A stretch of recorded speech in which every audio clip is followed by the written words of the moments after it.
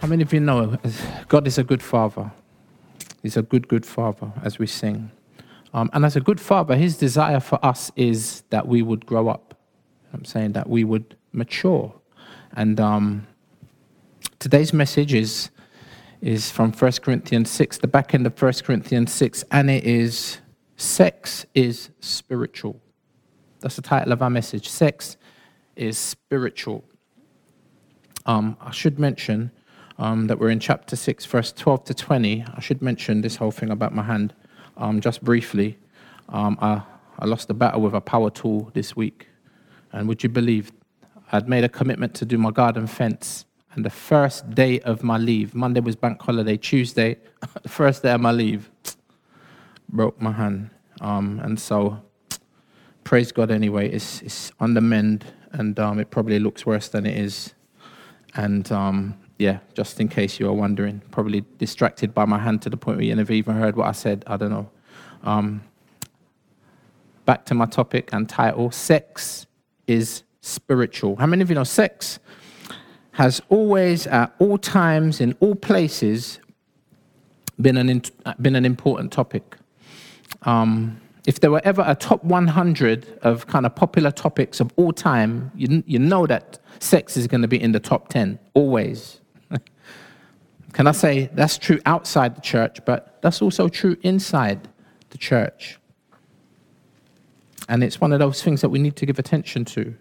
It's one of those kind of topics that is a bit taboo that, you know what I'm saying, that possibly some churches don't really want to talk about. But like I said, if it's in the top 10, inside and outside, we need to talk about it.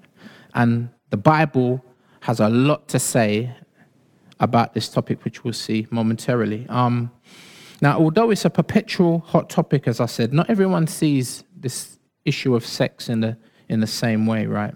There are those that see it as just a physical, inconsequential, biological experience. You know what I'm saying? It just means nothing. That's why people can link. You know what I'm saying? And it just means nothing. And then you've got some who are kind of in between, who they're like, well,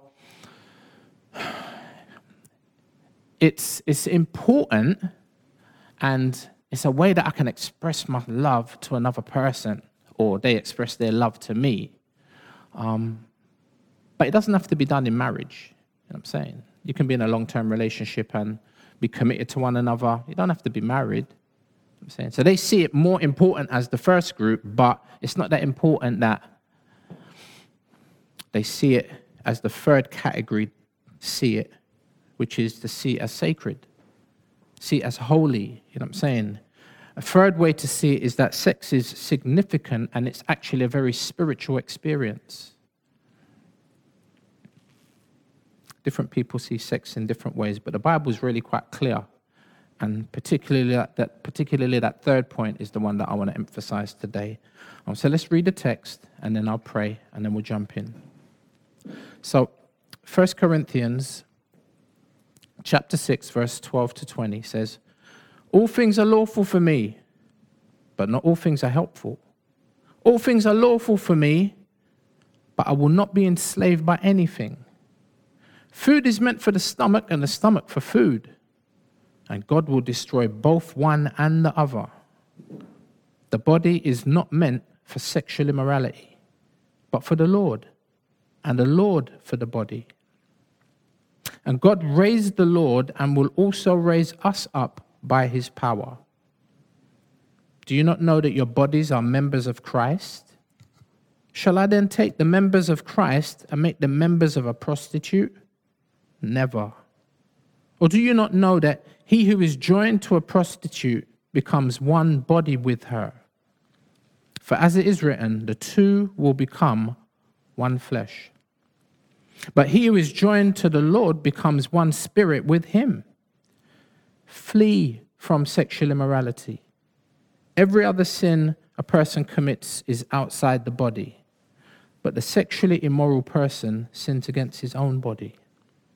Or do you not know that your body is a temple of the Holy Spirit within you, whom you have from God?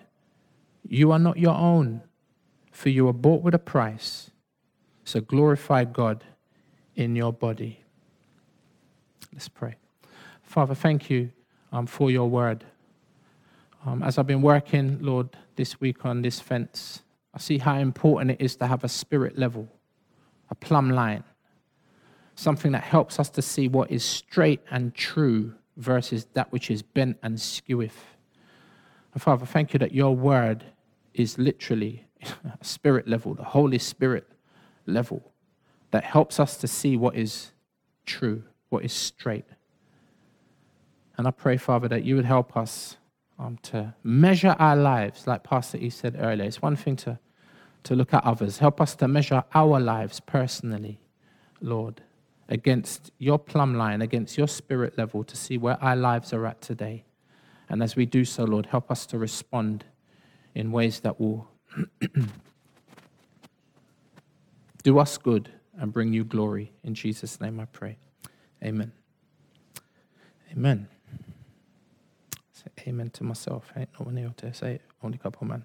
Big up the team still, helping out today, working so hard week to week. So, 1 Corinthians, just to kind of summarize the book a little bit, just to help us to get to where we are.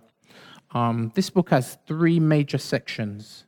1 Corinthians, 16 chapters. It has 3 major sections, and it's helpful always to look at a book in that manner to see what the sections are, because it helps us to understand where we are when we are. And so chapter 1 through 4 is Paul the Apostle responding to reports of division in the church, chapter 1 through to chapter 4. We covered that. Chapter 5 through chapter 6 is Paul responding to reports of a few different things, reports of incest, reports of litigation between believers. And today, as we conclude this second section, we're going to be looking at sexual immorality. And these are issues that Paul is responding to with regards to this church that's based in Corinth, which is northern Greece. Chapter 7 through to chapter 16, which we're going to pick up from next week. I say we. It's not me preaching next week. But from chapter 7 through to chapter 16 is our third section. And in that section, we will begin to see from next week. Paul's going to be answering questions that this church in Corinth had written to him previously about, and he's beginning to unpack answers to the questions that they asked. And again, we'll begin to see that next week. So jumping back one step from next week to the end of this second section, Paul's responding to this issue of sexual immorality. And the church, if you like, the chapter continues Paul's confrontation of the Corinthian Christians over these issues that are taking place in the church. And Paul's outraged. He's outraged at the fact that they would take one another to court, you know what I'm saying, and have these lawsuits over minor issues. We saw that 2 weeks ago with Pastor Mike talking about hanging out your dirty laundry. Just deal with it deal with it around the corner. Deal with it in the church. You don't have to take that out there in front of unbelievers. And it's not even big issues either. And it's not, instead of suing each other in that manner, settle your trivial issues in the church, we saw. Then last week, Pastor Bertram, showed us that, we got a new life in an old world. And right there you see a contrast. A new life in an old world. And he showed us that we need to live up to our new identity in Christ instead of living down to the sexually immoral standards of the culture. And this sets up discussions for this week, and also as we go into next week, into chapter 7, as it begins to deal with this issue of marriage quite specifically, like head on. So today Paul's going to argue that these Corinthian Christians have a much too casual attitude about sexual immorality. And beyond formal kind of literal laws, Paul insists that the standard for Christian behavior must be must be underlined with regards to being helpful, or in contrast to that, enslaving. You know what I'm saying? It's like, apart from laws that you can legislate, you can't do this and you can't do that. Some issues we deal with are not that cut and dry. I mean, this sexual immorality issue is cut and dry, but also Paul wants to argue, look, apart from obeying the law literally, that the letter, let's also talk about the fact that if you don't obey the law, it's actually not helpful. And there are ramifications for that, you know what I'm saying? And he's pleading, if you like, not just on the basis of, well, the law says this, you must keep it. He's saying, come, let's reason, innit? And he's saying, behaving in ways that contradict the law, are they helpful? You know what I'm saying? Furthermore, there are some things that you can do that are not necessarily legislated, but they can end up enslaving you and being very unhelpful. Now, one of the things that he emphasizes here is that sex is more than a mere bodily function. God designed it, that is sex, right from the beginning, right from Genesis chapter 2. God designed it to unite two people together in an extraordinary way. You know what I'm saying? Two people coming together and making one unit in marriage. And part of Paul's argument, we would like to say, is if you don't understand this, then you're immature in your thinking as a Christian. You know what I'm saying? Therefore, there's a need for you, for us, if that's our perspective, to grow up, to mature. I have two simple points today. Number one, sex is straightforward. Don't watch the hype. Verse 12 to 14, sex is straightforward. And my second point is sex is sacred, which is verse 15 to verse 20. So that's how our section divides up, if you like. Now, these Corinthian Christians, they have a warped and twisted perspective on many things, as we've seen.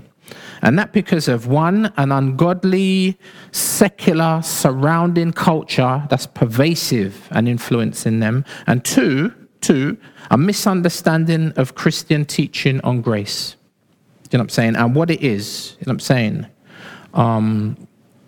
And if you like, this misunderstanding of the Christian teaching on grace in terms of what it is and what is not acceptable behavior in the scope of God's grace. You know what I'm saying?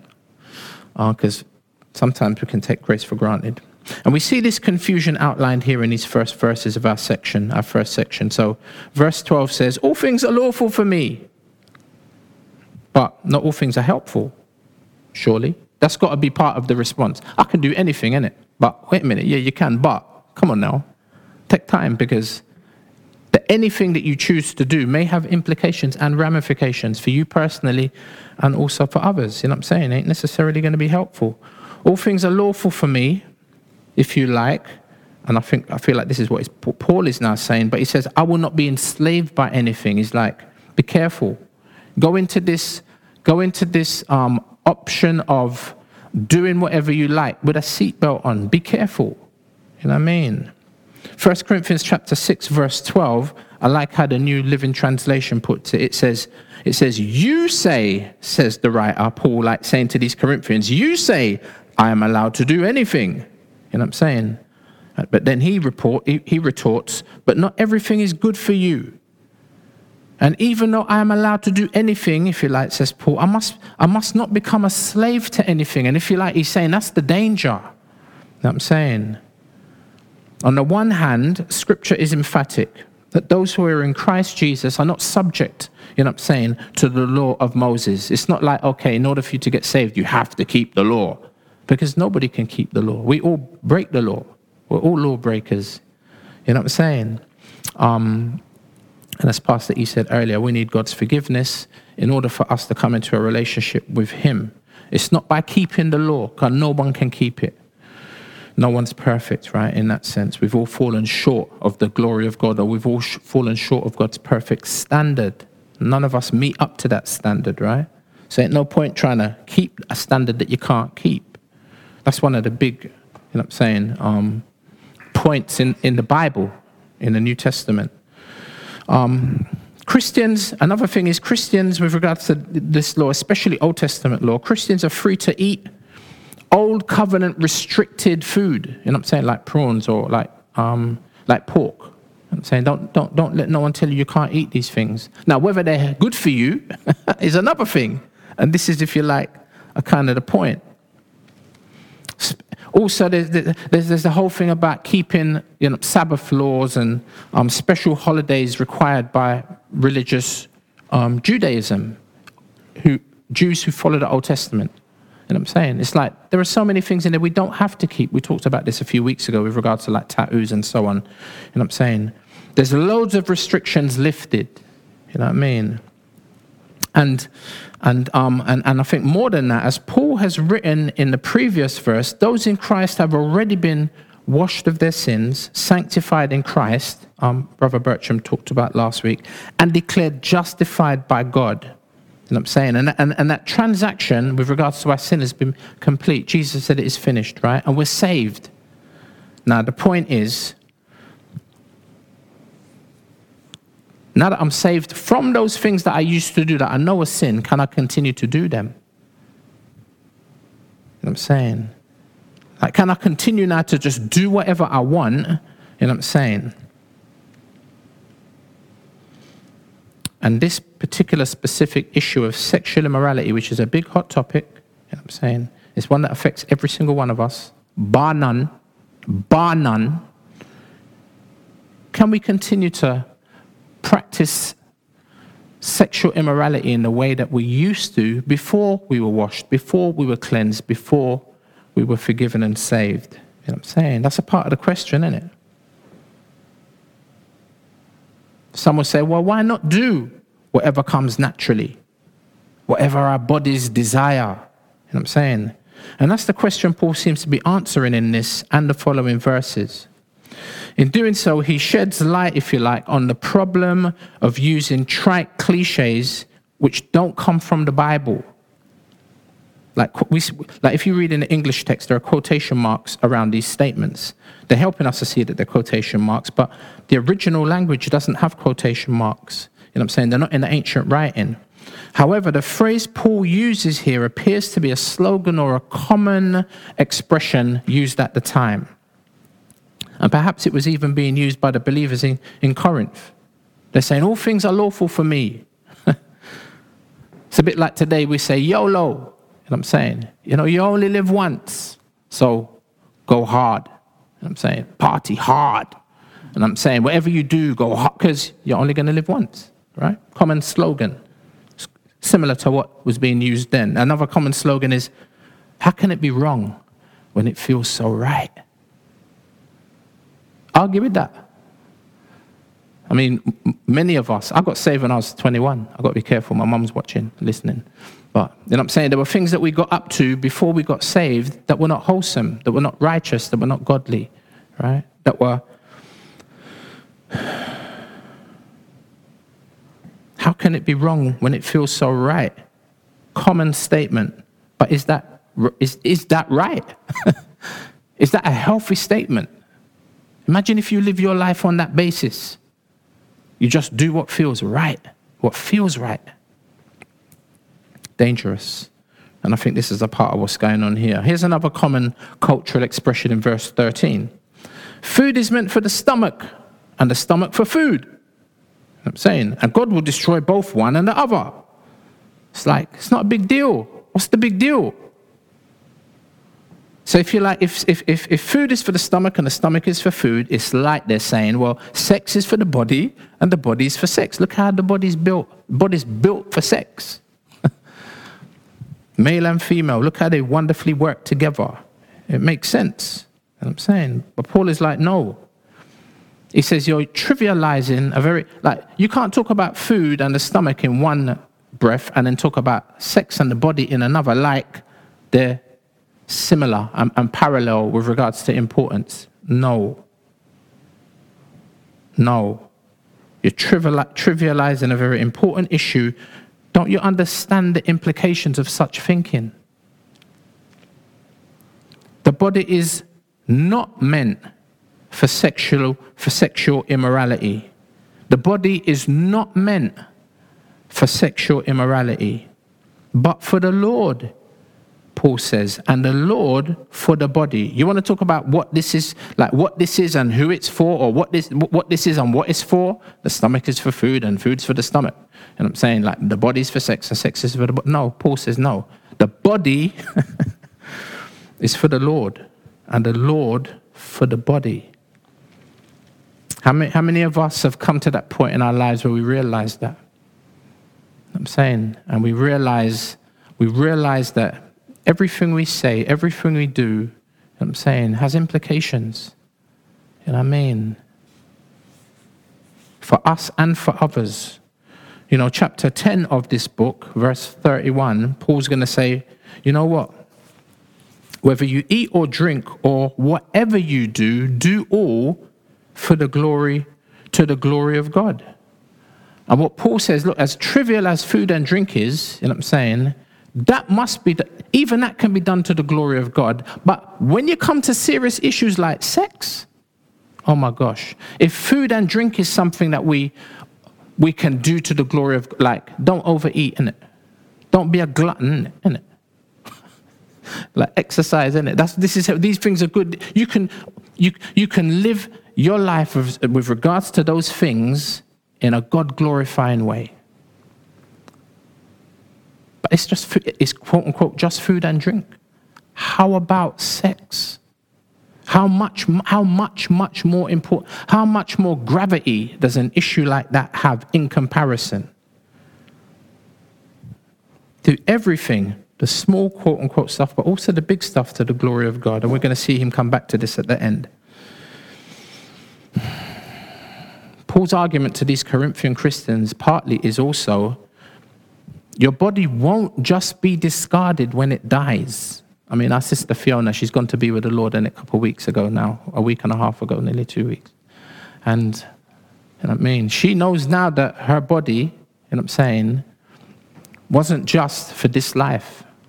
Now, there's an argument as to whether when the new body meets the you know what I'm saying, the spirit, and you know what I'm saying, it could be sometime in the future, not to get into that.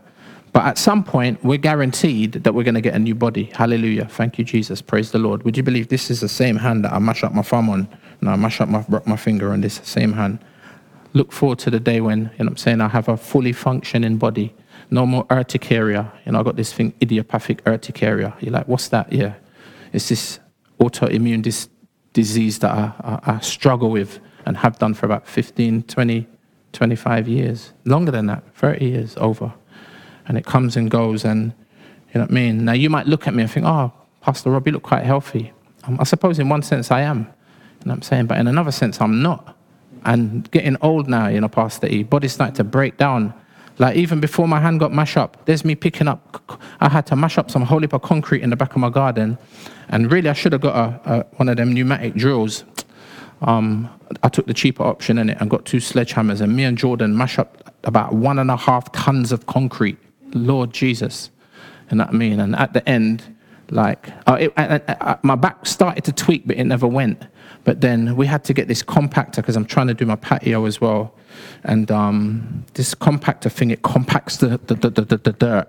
And then you lay another layer of ballast, and you lay another, and you got to compact all these little 5 or 6 layers. You got to compact them. And I got this thing from HSS, and the thing, I don't know how much that thing weighed, but me and Jordan tried to pick up the thing. And when we picked it up, eventually, I felt my back go. And that was before I mashed up my hand. So in one sense, I thought maybe mashing up my hand was actually a blessing, because I would have maybe paralyzed myself with all of this back-breaking work that I had to do. My point is, I'm looking forward to getting a new body in it.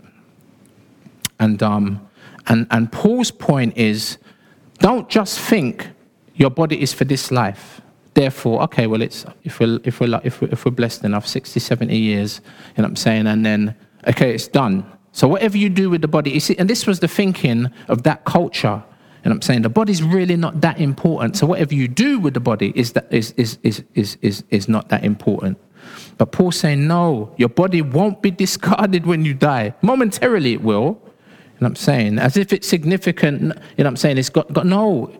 God is going to, look, verse 14, and God raised the Lord and will also raise us up by his power. And Jesus is seated by the right hand of the Father in a physical body. You know what I'm saying? Remember, he said to the disciples, touch, feel, Put your hand in the wounds. You ever see a spirit have bone and flesh? Jesus, on another occasion, ate fish on the riverside with them. He had a physical, albeit a supernatural body, but it was physical. You could touch it, you could see it. You know what I'm saying? But at the same time, he could walk through walls. But God raised up the Lord and will also raise us up by his power. These Corinthian Christians thought that anything that is physical is temporal and non-spiritual is the point.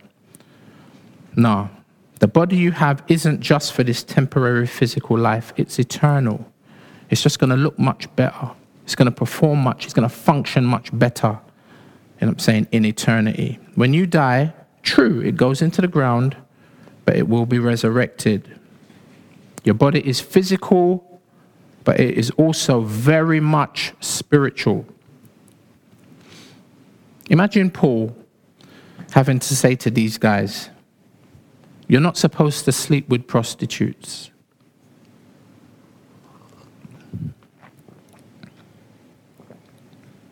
Having to write them a letter, spelling it out,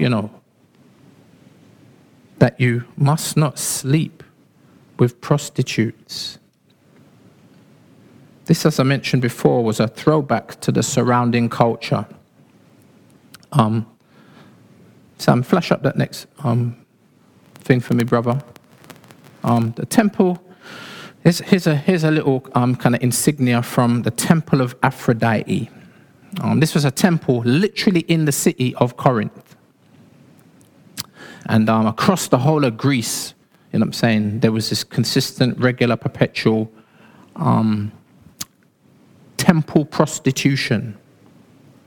Literally women who were in the temple, you know what I'm saying, morning till evening, maybe even through the night sometimes, and where men could come along and have what was spiritual sex.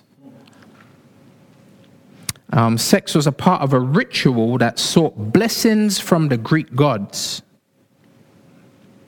And I bet it wasn't hard to get people to join that religion. You know what I'm saying? It's a sinful dream come true. You know what I'm saying? And prostitution in the temple, this spiritual escapade, involved both sexes differently.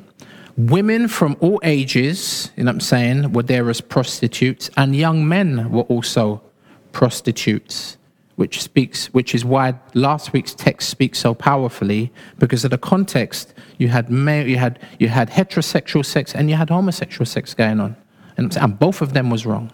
You know what I mean? And so you had these women of all ages working in the temple, and you had young men who were prostitutes for a predominantly male clientele. It was an industry, including the many brothels that contributed to the economy. If you like, ancient first century sex workers. And because it was common in the culture, it became acceptable in the church. Paul says sexual immorality is wrong. It's unacceptable, it's sinful, and it's simple. It's like 2 + 2 + 4 - 1, that's 3 quick maths. Simple. This ain't complicated. Like I said, sex is straightforward. Regardless of the point of view you might want to hold, from God's point of view, it's very, very straightforward. My second point is sex is, and it's going to bleed into the first point, sex is sacred. Sex is sacred. Verse 15, do you not know that your bodies are members of Christ? Shall I then take the members of Christ and make them members of a prostitute? Never, the brother says. Never. Or do you not know that he who is joined to a prostitute becomes one body with her? Remember, the two become one in the act, that physical act of sex. I'm saying, it's like something that's not often mentioned, but when a woman, more often than not, I know it's not always, but more often than not, when a woman has sex for the first time, like as a virgin, she bleeds, isn't it? And you think, why? Why is that? Well, a part of the reason for that, in terms of God's economy, is because sex is a blood covenant. You know what I'm saying? And there's blood all over her, and there's blood all over you as the man, and you're consummating a relationship that is spiritual, it's supernatural, and there's blood everywhere. Why? Because it's a blood covenant, it's a binding covenant. And people want to take this thing like for joke. Like some man, like they feel like, you know what I'm saying, they're heroic when they conquer a girl for the first time. That is so sick and twisted from God's economy. You know what I mean? He says, do you not know, verse 16, that he who is joined to a prostitute becomes one with her? One. The two become one. And this is deep. For as it is written, the two will become one flesh. Verse 17, but he who is joined to the Lord becomes one spirit with him. So there's a problem when you begin to mix and blend this. And these immature Christians were saying, you know what, I can do whatever I like, including sin. Like, including sin? Yeah, including sin. I don't even see that as a sin. Really? The Bible does. Paul the apostle that planted the church, that shared the gospel with humans in the first place, the whole thing that you believe came from him, came from the Lord, and you've moved away from that, brother. I can do whatever I like, including sin, because nothing can separate me from the love of God, which is in Christ Jesus our Lord, it says in Romans 8. And it does say that. And yes, a believer can sin. But like I said, is it helpful? Is it beneficial? Is it going to be productive? And are you not concerned that that sin may lead to slavery on your part? On my part, on our part. Sin is deceitful, it's deceptive. And it wants to capture you and make you its captive. But as Paul would say in another place, we're supposed to be slaves to Christ. And I'm saying, look, we're joined to the Lord and we become one spirit with him. How are we going to? It's like oil and water, the two don't mix. You know what I'm saying? Well, I can do that as a Christian. God will forgive me. Yeah, I know. You know what I'm saying? But you can't use the fact that God will forgive you, so therefore it's okay to sin. You know what I'm saying? Like I said earlier, take grace for granted. We can never use our Christian liberty, and we've got a lot of liberty as Christians. You know what I'm saying? We can't use our Christian liberty as an occasion to the flesh or as an occasion to sin. It's dangerous. For us and for others, we can, shall we continue in sin, if you like, Romans 6, in order that grace may abound? God forbid. Just put that up for me, please, Sam. Romans 6, verse 1-4 says, what shall we say then? Are we to continue in sin that grace may abound? By no means. God forbid, I think King James says. How can we who died to sin still live in it? Do you not know that all of us who have been baptized into Christ Jesus were baptized into his death? We were buried therefore with him by baptism into death. See, we were linked and connected to him in order that just as Christ was raised from the dead by the glory of the Father, we too might walk in newness of life. Like B said last week, new life in an old world. You know what I'm saying? It's like if you're in Christ, Paul will say later on in 2 Corinthians, the sister book to this one, in chapter 5, verse 17, he'll say, if any man or woman be in Christ, they're a new creature. Old things have passed away. Behold, all things have become new. Paul writes that this is a wrong-headed standard for believers if you're casual and walking in cliches of the surrounding culture, walking in the way of the world, saying, I can do anything, it doesn't matter. It matters. I'm saying Christian liberty is not an open excuse for sinful behavior or an ungodly attitude. And I'm saying, now we will flop and we'll drop the ball and we'll make mistakes, innit? But please, let's not try and back that. Let's not try and back it for sexual impropriety. Some Christians will be like, well, okay, let me weigh this up, There's this sin that I got an option to do, or something else I got an option to do. You know what I'm saying? The question they ask is sometimes, will it take me to hell? If it takes me to hell, then whoa. And I'm saying, but boy, if it ain't going to take me to hell, man, I'm just go chewing it. And then I'll just confess my sin afterwards and just ask God to forgive me, innit? It's calm. See? Will this sin take me to hell? That's not the right question. Instead, we must ask, will this help me? And will it also help other people? I mean, that's apart from, is it sin? You know what I'm saying? Will this activity master me? Will it cause me to lose control of myself and indirectly affect others? Is a better question. Paul is urging the Christians to, as we said earlier, live up to who they are now in Christ and be contrasting to the world. He's encouraging them, if you like, and by extension, all Christians, not just those in Corinth, but us right here in the 21st century. And I'm saying to make this the standard for our choices. And I'm saying this contrasts with living down. Let's live up to the standards rather than living down to the standards of what is acceptable in a sin-drenched culture. As believers, we got the option not just to do something, but we also got the option not to do something. We talked about power a couple of weeks ago. You know what I'm saying? That real power, and Paul even mentions it here. He talks about the power that God will use to raise us up from the dead, like he did the Lord Jesus. Right, real power. Often what we want to see, you know what I'm saying, is that power of God worked out in our lives, not just by the things that we do, helping out, caring for others, loving each other, and that's forgiving one another. Yeah, that's good. But also, how about the things that we don't do? It takes power. Sometimes, maybe even more power sometimes. Can this sin take me to hell, Paul said earlier in verse 9, you know what? If you really want a straight answer to that, actually, yes, it can. It can take you to hell. If it becomes your regular practice. And I contrast that with falling, stumbling, making a mistake in it. But the danger is this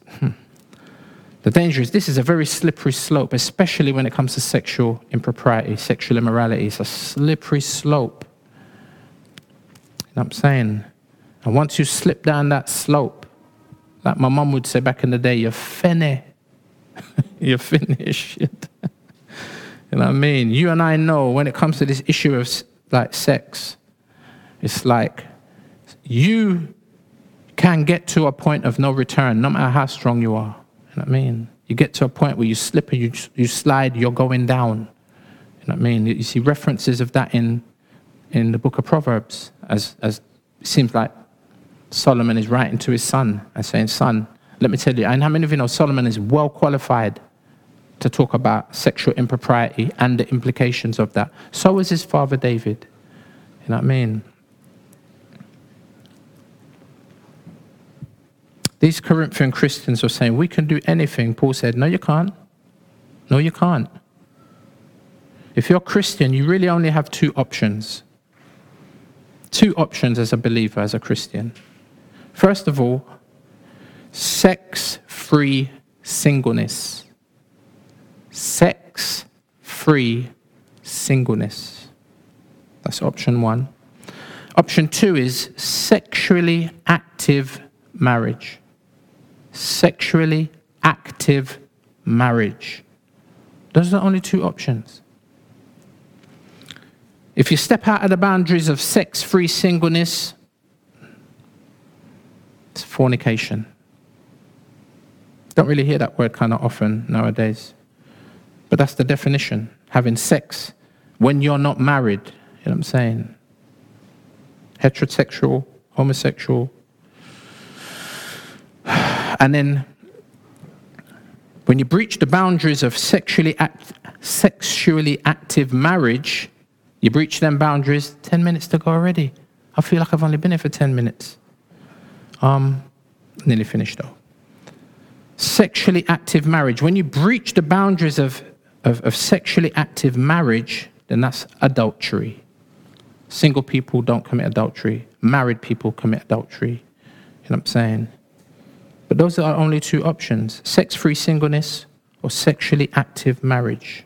Now, You might not say it with your lips. You know what I'm saying? I should say we might not say it with our lips, but we say it with our life, don't we? You know what I'm saying?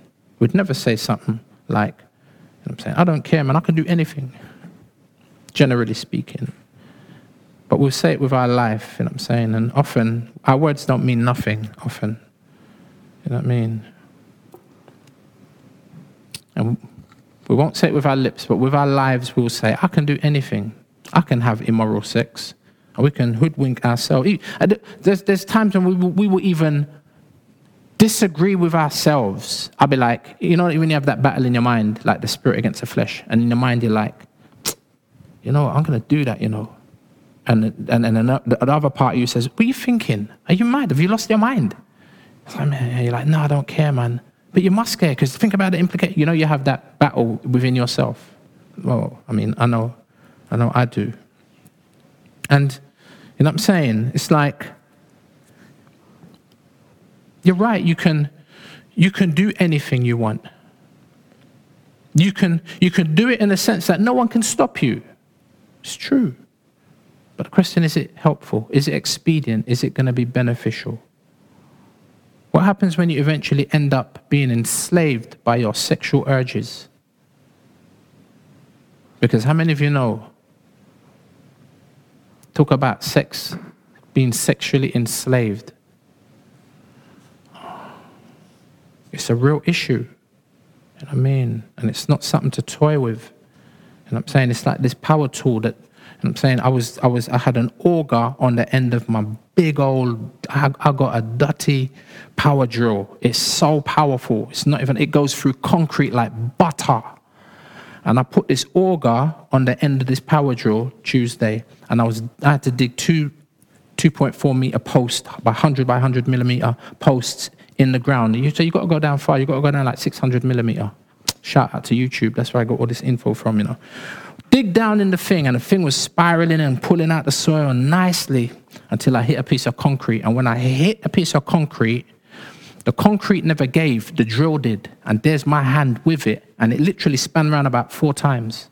And I know that because after I walked off with my hand mash up, thinking, at one point I was like, oh man, maybe it's just dislocated. I just go to hospital and they just pop it back in. That's what I thought, because it never really swelled up at first. But when I turned around and I looked at the drill was wrapped up in the cable, how the thing had spun round. And the fracture that I got is what they call a spiral fracture. So it goes literally like this. The crack in my bone spirals up into my hand.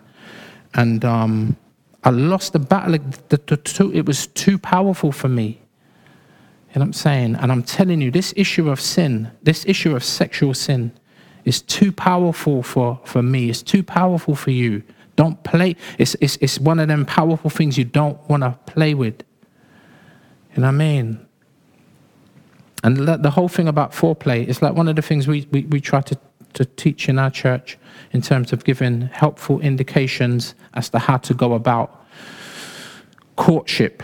We don't call it dating. We don't rate dating. You know what I'm saying? The whole kissing and making out and hugging and, you know what I'm saying, sitting there watching, you know what I'm saying, movies that you should not watch with the lights down low. We don't recommend that because, you know, that stuff like kissing and hugging and snogging, back in the day they used to call it, that only leads to one place, and you will get past a point of no return.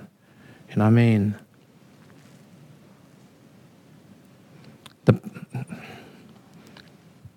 And those urges, those experiences become addictive. And I'm saying they're good, innit? And you want more. And like I said, if it feels right, what can be so wrong about it? You know what I mean? Like the Bible gives loads of illustrations. One of them is one that I like, is of like sex being like fire. You know what I'm saying? And how many of you know fire, when it's in the hearth or it's in, you know what I'm saying, it's in a safe enclosed environment, it's nice. When it's in the hearth, in the, what do they call that thing? I forget. Fireplace, you know. When it's in the fireplace, it's nice, it's safe. It gives nice, lovely glow to the room, and it's nice and warm. Nice. See, that's sex in marriage. Safe, it's not, well, you know what I'm saying? It's nice, it's nice. It's productive, it's beneficial. But you know what? When the fire jumps out of the hearth now, it's the next thing. When it breaches its proper and safe boundary, the fire can burn the house down. Song of Solomon chapter 8 verse 4 says, do not awaken love until it pleases. Love is an animal. Listen, once it's out the cage, you know. Sex is like fire. And you know what they say, you know what they say happens when you play with fire. Verse 18, notice, it says don't play with it. Verse 18 says flee. Flee from sexual immorality. Like, get out. You seen the film Get Out? That's what you meant, like, fam, get out. This is my man clutching onto the sofa. It was too late. Tears running down his face. Too late, bruv. Too late. You should have got out when you could have got out. See, now it's going to be peak for you.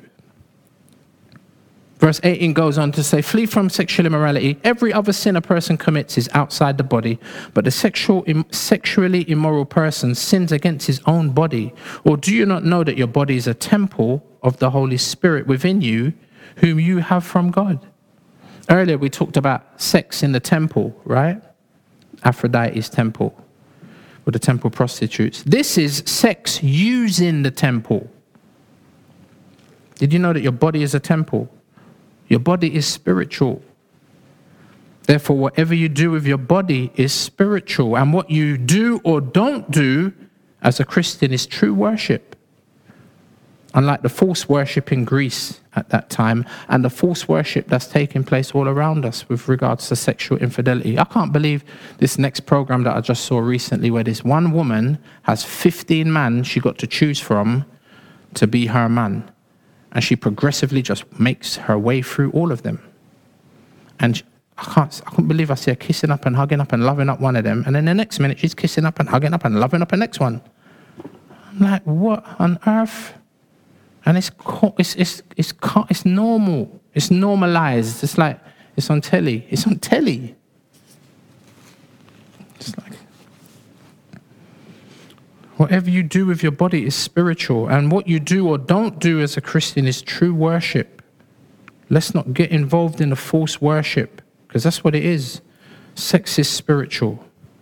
Whatever you do with your body has spiritual implications. Notice what he says next. Paul says, you are not your own. So you can't just do anything. You see that? You can't say, all things are lawful for me. I'm allowed to do anything. Paul says, no, you're not. He says, you are not your own. If you're a Christian. If you're not a Christian, yeah, I mean, cool, you're doing your thing, innit? But like Pastor E said, you know that at a certain point, it's appointed unto man once to die. After this, the judgment. And I'm saying you're going to have to face God on judgment day with regards to those things that you do that you know are wrong. But for the Christian, you know what I'm saying, it's like standard. We know this, right? This is not, like I said, this is quick maths. This is straightforward. This is not one of those grey areas, oh, we're not really sure, and, you know, like drinking. You know what I'm saying? You can have a drink. And Paul's going to actually tackle this later on in the book. Where's the line between drinking and getting drunk? One is okay, one is not okay. But this is not that. You know what I'm saying? Paul says, you are not your own. He says, you are bought with a price, so glorify God, if you're a believer, in your body. You're different. How many of you know spouses ought to make a solid commitment? I think this is a part of glorifying God. This is the last verse. This is a part of glorifying God in your body. You know what I'm saying? If you're single, you know what I'm saying, stay away from sex. I know it's hard. I'm saying that's why you need good people around you, good brothers and sisters around you to help you and support you and encourage you. And I'm saying encourage one another until the day when you possibly get married or not, as the case may be. You know what I mean? Don't listen to the lies of the world that, oh, you can't cope. How can you function with not glorify God? That's one way you glorify God in your body. Another way is spouses make a solid commitment to be faithful. You know what I'm saying? And we pray for grace as married people, innit? To that end. Like I got a friend who's a pastor, and I remember him telling me, he said there was a young man in his church he took out for a coffee, and this young man had just got married, and like the pastor was trying to share with him, as a young married man now you've got to be faithful to your wife, and the guy turned around to the pastor and said, Pastor, he says, come on now, it's like you mean I've got to be faithful, like fully faithful? Like, come on now. Come on. Like, it was like, surely you ain't been fully faithful. Come on. You're like, and it was like nudge, nudge, wink, wink. You got to have a little thing on the side, innit? It's like, my brother said to him, nah, bruv. Nah, brother. No, there ain't no thing on the side. Can you believe that? But again, this is the influence of the world, isn't it? And the culture that we live in. To become one. Supernaturally, inexplicably, spiritually united to your spouse and your spouse alone. Secular sinful society sees promiscuity as inconsequential. You know what I'm saying? Some see like a one-night stand. Yeah, there's a connection, but it's like Blue Tac. If I have a one-night stand with someone, I have a little connection, but like Blue Tac, you just peel it off. You go about your business. That's how some people see it. Some people see, okay, well, it's right to have a longer-term relationship. You kind of even move in together. You know what I'm saying? And you're together, and that connection is more than Blue Tac. It's a bit like Velcro. You know what I'm saying? It's much stiffer and more concrete, as it were. But you can always pull it apart, and one person can go their separate way, and the other person can go their separate way. See the different ways that people can look at it. But Christianity don't see it like Blue Tac and even like Velcro. It's like relationship, like marriage is like epoxy. Epoxy is where you get them two chemicals. And they're both in separate bottles. And when you mix them and they merge, and then they connect with the surfaces that you're joining, they literally chemically bond with the surfaces. So if it's wood, it chemically bonds with the wood, and it chemically bonds with the metal. You know what I'm saying? And the join is actually more stronger than the two materials that you're connecting it with. The two become one. We ain't got time. But we're going to be jumping into 1 Corinthians 7, isn't it? I've got a quote here from John MacArthur with regards to this. Let me just read it quickly and try and keep it moving. We'll be done in 5 minutes. John MacArthur says this. He says, this is partly why Exodus chapter 22, verse 16 says, when an unmarried man sleeps with a woman, he must marry her. Now this is Old Testament. We're not trying to apply that directly, but the implications are, you know what? When you have sex with someone, it's not something you just get up and walk away from. No. In that culture, it was like, know this, innit? So you get involved with somebody, and they get pregnant. Okay, cool. You know what's coming next. Or the other alternative was possible stoning, especially if it was adultery. You know what I'm saying? And then the other thing he then goes on to say, they have consummated a spiritual union. And that's why when a married person breaks their vow and has sex outside the marriage, that is actually kind of grounds for divorce. Now, we wouldn't encourage it. Someone commits adultery in a marriage, we'd be like, this is not good, man. But the person repents, they come back, you know what I'm saying? And it's tough for a husband to forgive his wife when she's done dirty on him. You know what I mean? But we'd encourage that, innit? Especially if the person's repentant and know that they dropped it. It's like, we try and recommend that you come back together, innit? But you can't not say that person doesn't have the right to.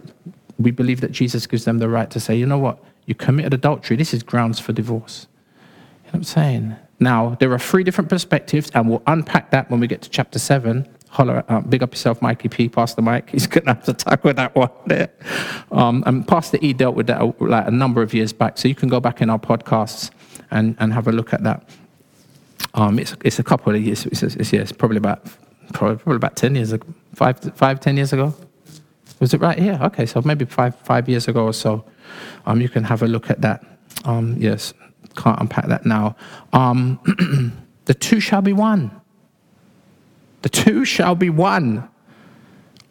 And it's bad if it happens between two people when they get separated after they've had sex. You know what I'm saying? But you know what? I look at this and I think to myself, this is mad, because If two people come together and they're one, what happens when a person has multiple partners? Like, what a madness. How many people has one person now become attached to?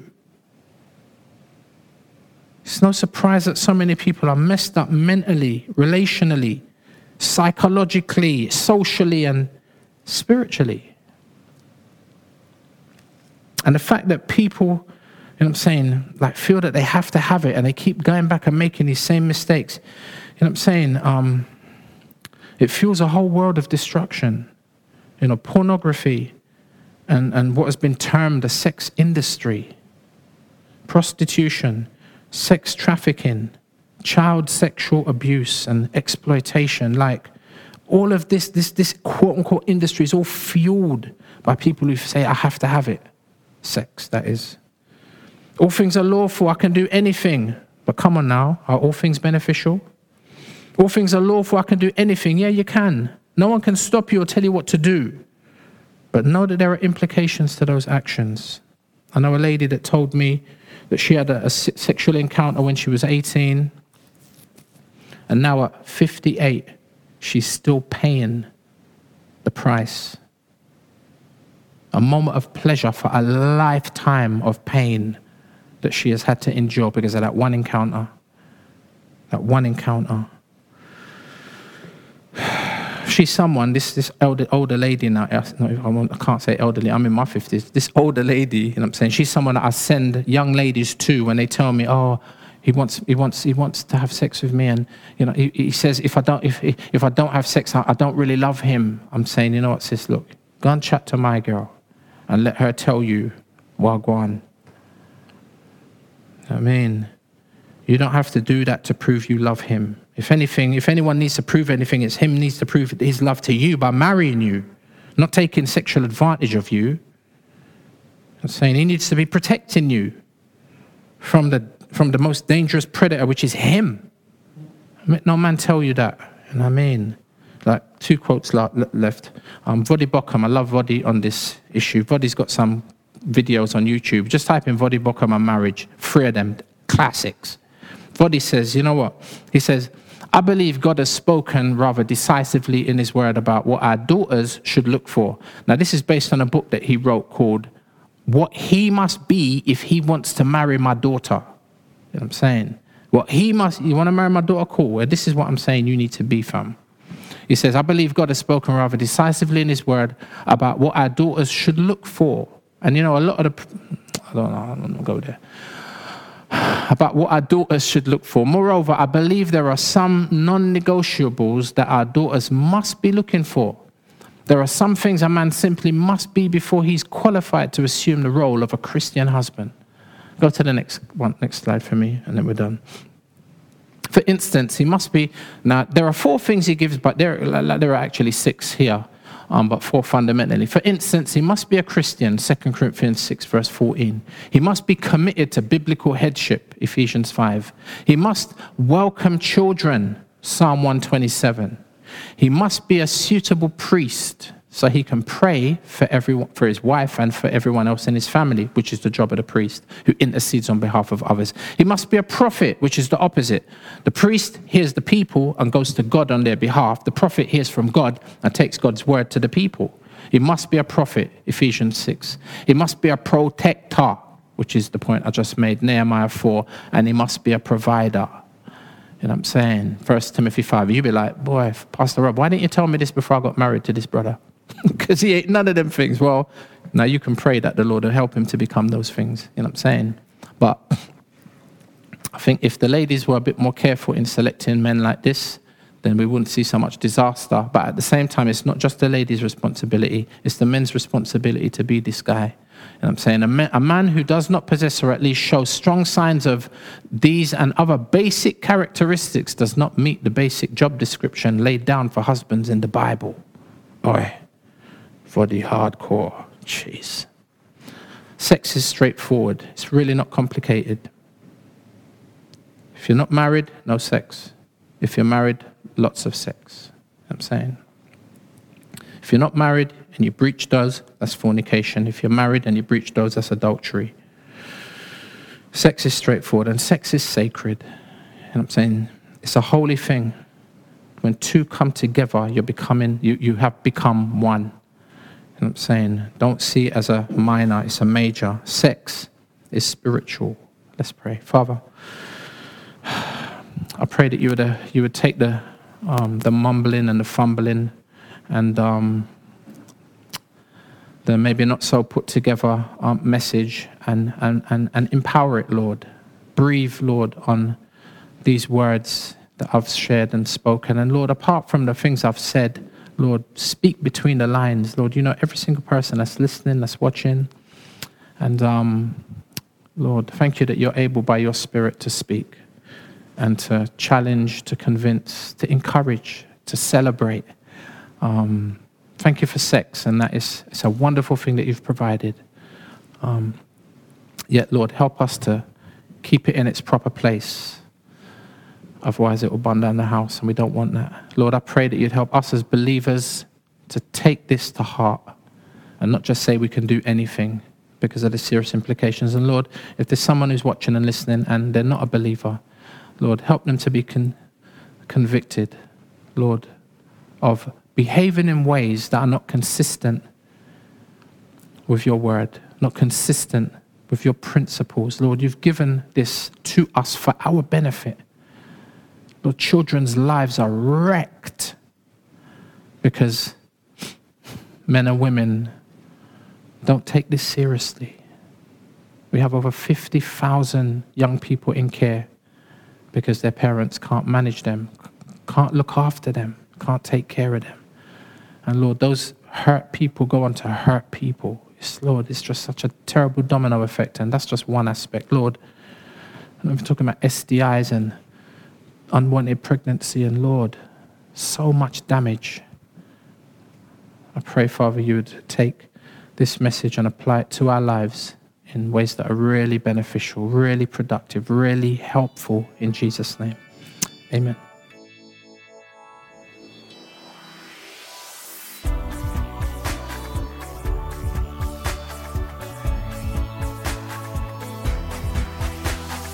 Join us next time for more of God's truth to transform your reality.